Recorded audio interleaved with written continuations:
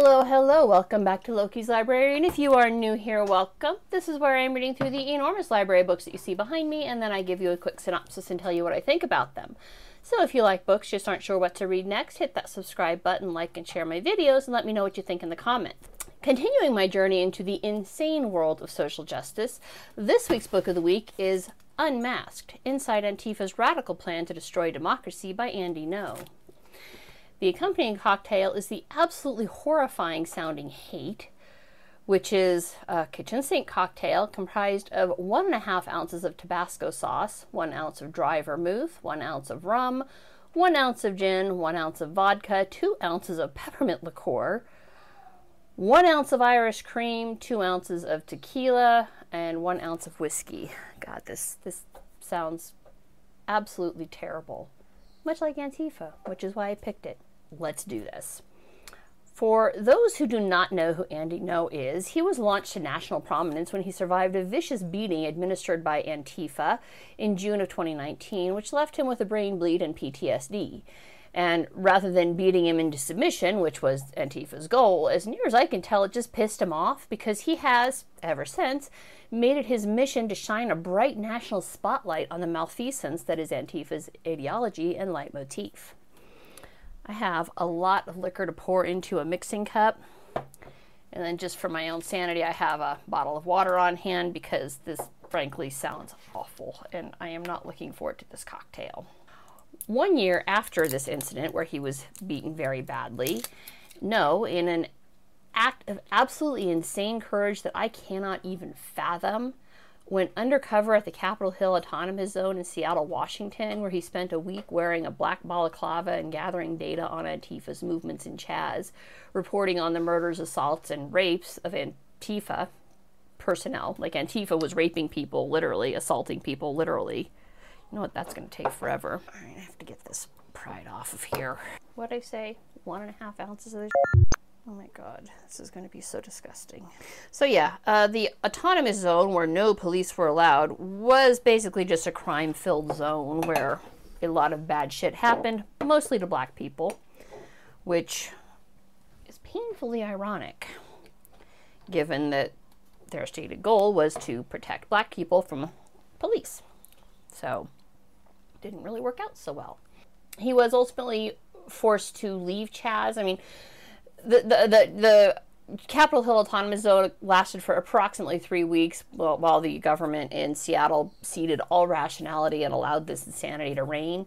He was ultimately forced to leave Chaz when Antifa pegged him as Andy Ngo based on how he moved. He has some pretty dedicated stalkers in the Antifa movement who just make it their mission to know what he looks like, how he moves, how he walks, how he talks, so that they can out him whenever he shows up.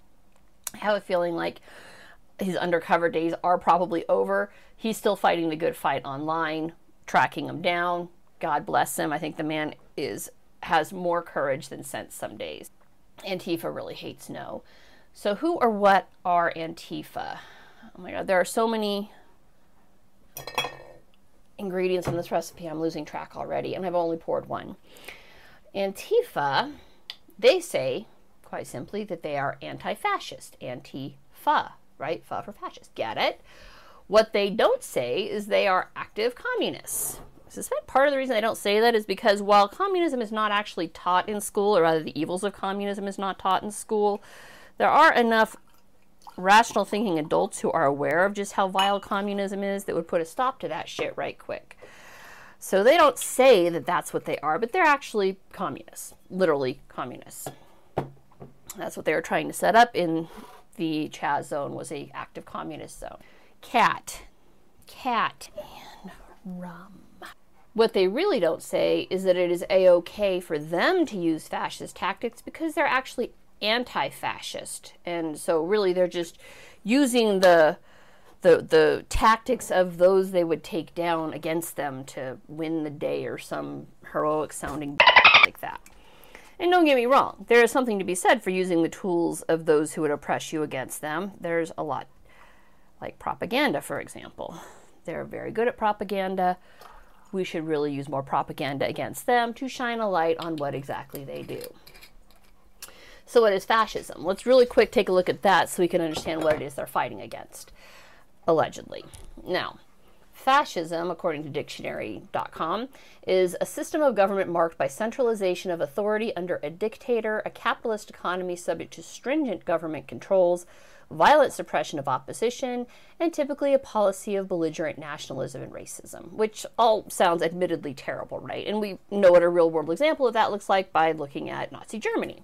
I mean, we're partially of the way there. We do have a capitalist economy that is subject to stringent government controls. Nobody with any ounce of intellectual honesty would call what we have in America free market capitalism. It just ain't.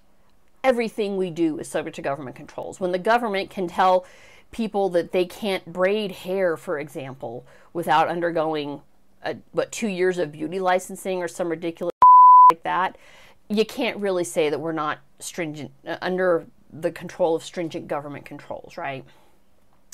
So that sounds terrible. But we don't have a dictator, and so far the only violent suppression of the opposition is done by Antifa. But that's okay, because they're anti-fascist, so they can be fascist pricks because they're actually against it. But they are communists, so what does the dictionary say the definition of communism is? Now, this was a fun little turn. Dictionary.com put what they were trying to do in Chaz as the top definition, but number 2 is the one I'm using because this is what invariably happens when communists come to power.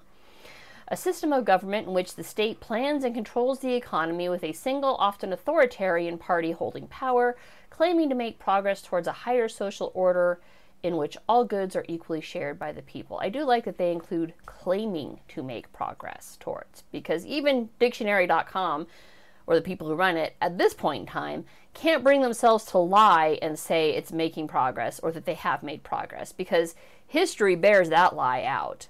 I read how many books on communism? We got the Gulag Archipelago, we've got the Mao's Great Famine, A Day in the Life of Ivan Denisovich, but that's technically fiction, technically. There's a whole lot of evil that has come out of communism. Oh, dear reader, that was a brilliant book on communism. Okay, I've got my rum, my there. I need my gin. So you can see why these two are the same sides of the same coin. Two sides of the same coin, excuse me. They're not the same sides of the same coin. That doesn't make sense. But they're two sides of the same coin, right? In fascism, you have one single dictator. Under communism, it's one party. But it still ultimately comes to the same thing because ultimately there is one man in charge, right? China isn't known for the Communist Party that ran China. It's known for Mao, all right? North Korea isn't known for the Communist Party running North Korea. It's known for the Kim clan. So much so, they are such sides, two sides of the same coin, that when Antifa started back in the 1930s, yeah, they are 90 years old. They started in Germany. They actually worked with the National Socialist Party de Deutschland, aka the Nazis. They literally worked with the Nazis to stop capitalism because it turns out that neither fascists nor communists actually like free markets. Most governments actually don't like free markets, but that is a tangent, not really the topic of this book, so I'm going to skip that tangent. Vodka. There is so much alcohol in this and it sounds so terrible. So now outlines in horrifying detail how Antifa jumped from the Weimar Republic and has risen to prominence in the last decade here in the States. Basically how they made their way across Europe. I mean, Antifa is nothing new in England. Leftist extremists are nothing new in England. And how the media has been completely complicit. Both sides, incidentally. The left pretends like Antifa is all fuzzy bunnies and fiery but peaceful protests, and the right acts like Antifa are goofy hippies who might throw a clumsy punch but are basically incapable of inflicting much actual damage. Until Noah's book came out, which is partially why they hate him so much. Peppermint schnapps. This was the other one that I had 2 ounces of. 2 ounces of peppermint schnapps. Both sides are wildly incorrect and grossly inaccurate. But for reasons, the two versions presented are vastly different, right? We got the fuzzy bunny slippers and the ineffectual screaming children, basically, is how they're presented by the right. The left presents them as peaceful because the leftist media is completely complicit in their rise to prominence. The leftist media has been selling the bullshit narrative that fascism is on the rise in the United States, and admittedly the January 6th protests did absolutely nothing to quell that bizarre belief, even though most of America looked at them like, what the f*** are you doing, you idiots? Most of America is also aware that this was not, in fact, an attempt to take over the government, but the media would never actually go that far as to saying, yeah, we know it's all... My God, this is so disgusting. Part of what makes the left so complicit in this is that Antifa is very careful to curate that image. They only allow media who are friendly to them anywhere near their protests. They will run down, beat, and confiscate the cameras of anybody who is not known to them to be friendly media to them. It's partly how No came to be beaten. Partly. And then his speaking up after the fact and refusing to be intimidated also earns him much hatred because, like I said, he has more courage than sense. 1 ounce left. Will it fit, or should I just float the whiskey on top? The friendly media, on the left, will carefully blur out any identifying features that might lead to Antifa getting into trouble legally. And the left agrees to do this because they are complicit. Yeah, I should have gone with the big shaker. I screwed up on that one. The left will also publish ad nauseum any and all allegations of assault that Antifa reports at the hands of right-wing activists, but rarely, if ever, will retract those allegations when evidence to the contrary is made available. And acts of violence that are perpetrated by the left are never mentioned. Or if they are mentioned, they are immediately buried once the political affiliation of the perpetrators are made known. This topic was explored pretty strongly in Larry Correia's book, In Defense of the Second Amendment. On the right, they might suspect how dangerous Antifa are, but they don't actually know. And so the social media streams will share memes showing Antifa as being ineffectual, memes like this, this, and this, right? But in reality, they are as well armed as the worst neo-Nazis. And that's no joke. All right, he identifies several left-leaning gun clubs, which are literally never mentioned, like never mentioned, right? But they exist. Oh my God, this looks so awful. Oh my God, that is awful. That's why it's called hate. There's nothing good about that cocktail. Jesus Christ. The overwhelming flavor profile is the Tabasco sauce. No surprise there. If I could force myself to chug Tabasco sauce, I could probably drink it and be completely lit by the end of this. Unfortunately, Tabasco sauce has very little flavor to me. It just tastes hot, which I like flavor, not heat. So that was a horrible waste of perfectly good alcohol. On the plus side, I will be going into my Sunday more or less sober because, good God, who would do that to themselves willingly? Who would willingly allow that much hatred into their heart? Antifa members. So this is a perfect cocktail for them. Might I recommend it? So they are as well armed as the worst neo-Nazis, and they do practice with the guns. All right, this isn't just talk on their part. And if someone is willing to pick up a gun, you must believe that they are able and willing to use it. All right, that's like gun safety 101. You don't point your gun at anything you're not willing to destroy. If they're willing to point the gun at you, they're willing to destroy you. Take that warning to heart. If nothing else, listen to that warning. So Antifa is armed, and thanks to the efforts of Project Veritas managed to embed somebody undercover with them for, it was like 6 months to a year before they were voted out for not being violent enough. Isn't that lovely? They weren't violent enough for Antifa, and so they were kicked out. But we know the kind of training that Antifa undergoes because Project Veritas got these emails and shared them with Andy No. They undergo ideological training, operational security, physical training, weapons training. Not even joking, when I was reading through the training regimen that Project Veritas managed to get a hold of, which are included in No's book, I thought the CIA might be able to learn a thing or two here. I mean, you go full analog when everything's digital because you can't really crack analog. They are very organized, they are coordinated, and the local governments are complicit in a way the CIA could only dream about. In Seattle, Portland, Minneapolis, Philadelphia, basically everywhere the riots were going on last year, just unabated, is because the mayors of those towns told the police to stand down. And that allowed rioting and chaos to reign for days on end. I mean, in Portland, rioting has become so commonplace that the residents of Portland don't even notice it anymore. He covers how Antifa is winning the culture war, mostly because they have thoroughly infiltrated college campuses. For more on that, you can refer back to Cynical Theories by Helen Pluckrose and James Lindsay, although No includes a rundown of this phenomenon as well.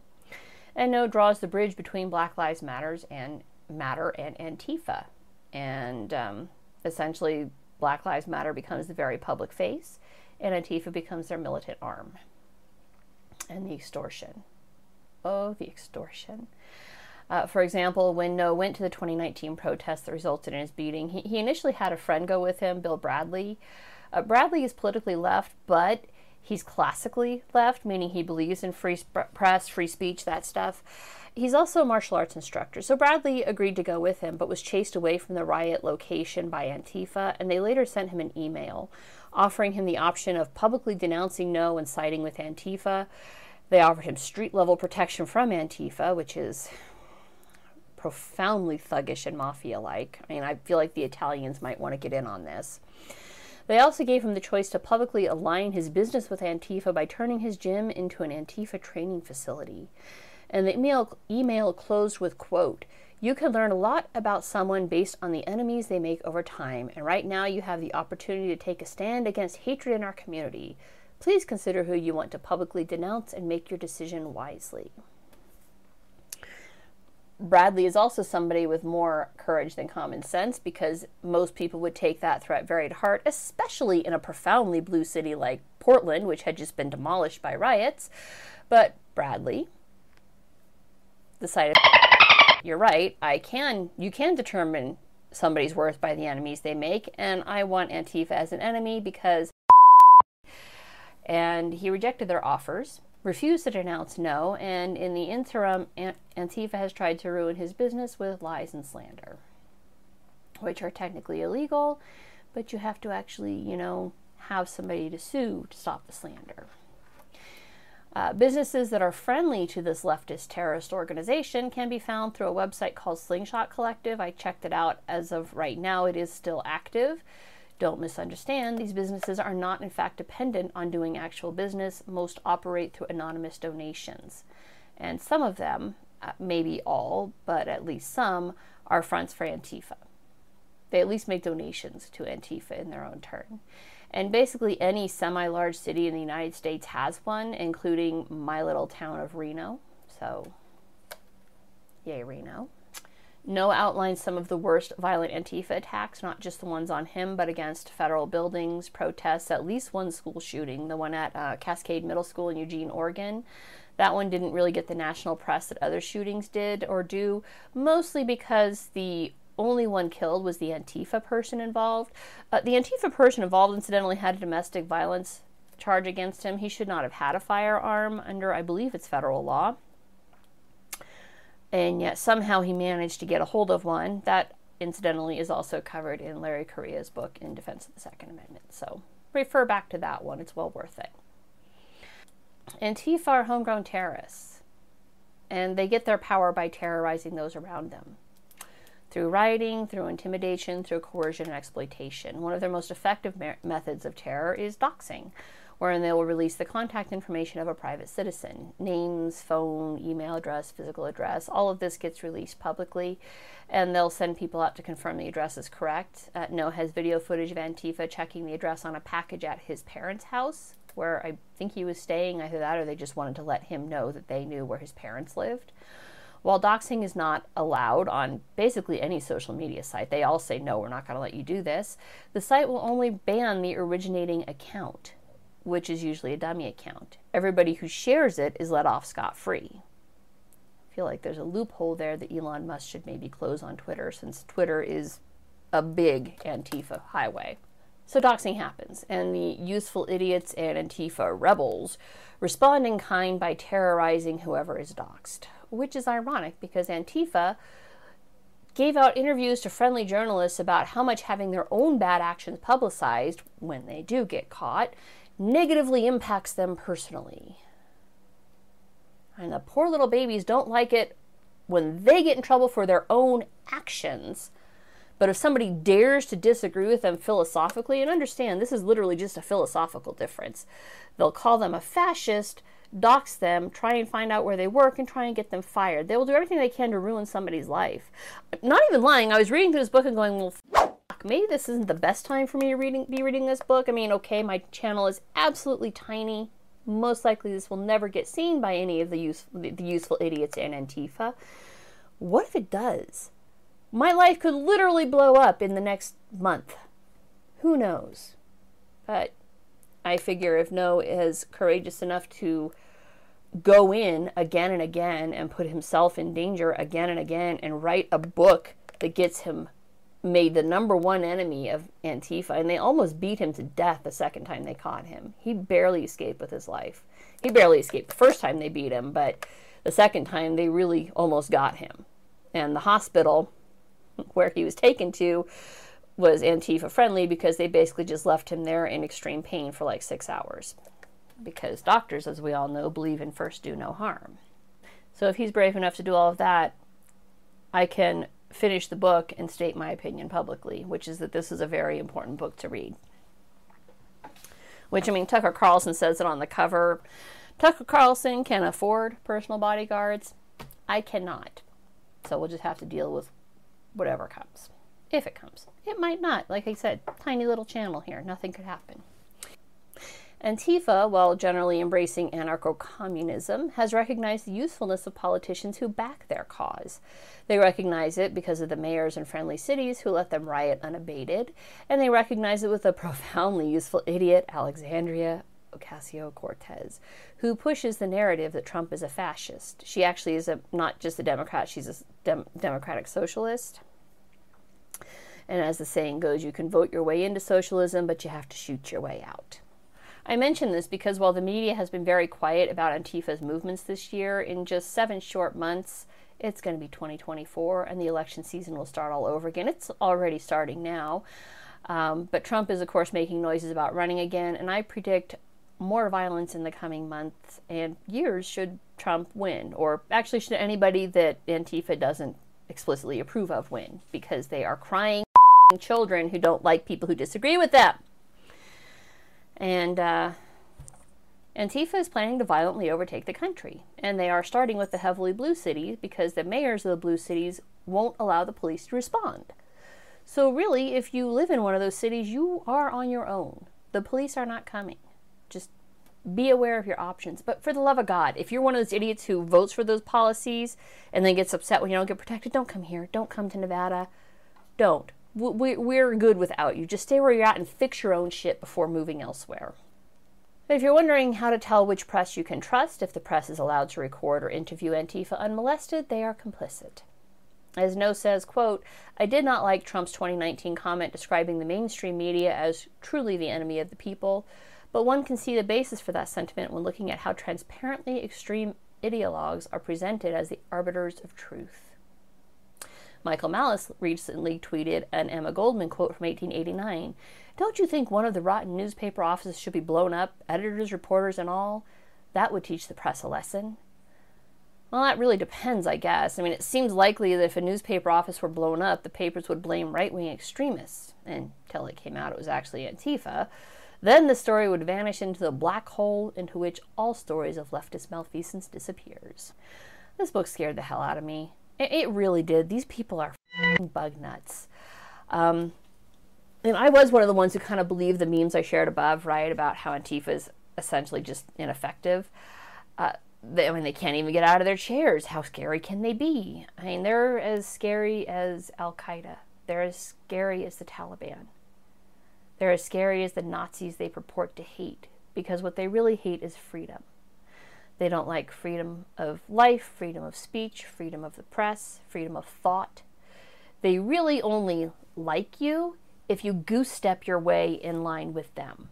If you deviate from their norm, from what they consider is good, you're a fascist. There is no middle ground with them. There is no allowance for a different perspective. And there is no reprieve. The only way to prove that you are not a fascist is to pay the Dane-geld. I mean, too bad no one ever told the mayors of the blue cities that once you pay the Dane-geld, you never get rid of the Dane. It's a famous Rudyard Kipling poem. Probably not one taught on woke college campuses. Really worth it. It is always a temptation to an armed and agile nation to call upon a neighbor and to say, "We invaded you last night. We are quite prepared to fight unless you pay us cash to go away." And that is called asking for Danegeld. And the people who ask it explain that you've only to pay them the Danegeld, and then you'll get rid of the Dane. Do what we want, and we'll leave you alone. It is always a temptation for a rich and lazy nation to puff and look important and to say, "Though we know we should defeat you, we have not the time to meet you. We will therefore pay you cash to go away." And that is called paying the Danegeld. But we've proved it again and again that if once you have paid them the Danegeld, you will never get rid of the Dane.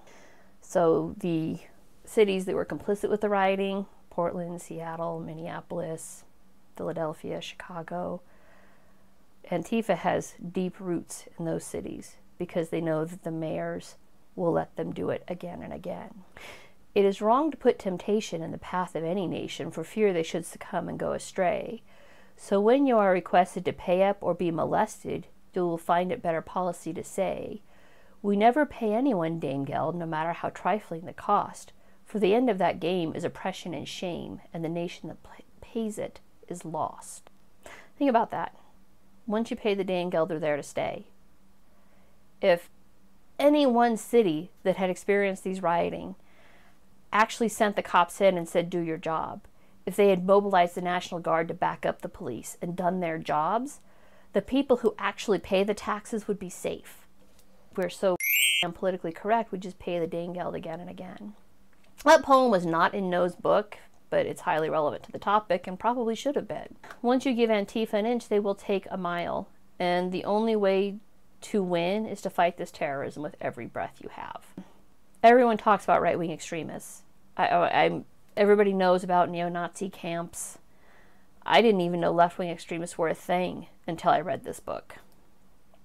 I mean, I could suspect they were. I knew they were all over the college campuses. I did not know just how extreme they were. And this book shed light on a growing problem that has been around for a while. It's just been underground because it never gets played in the press, ever, either side.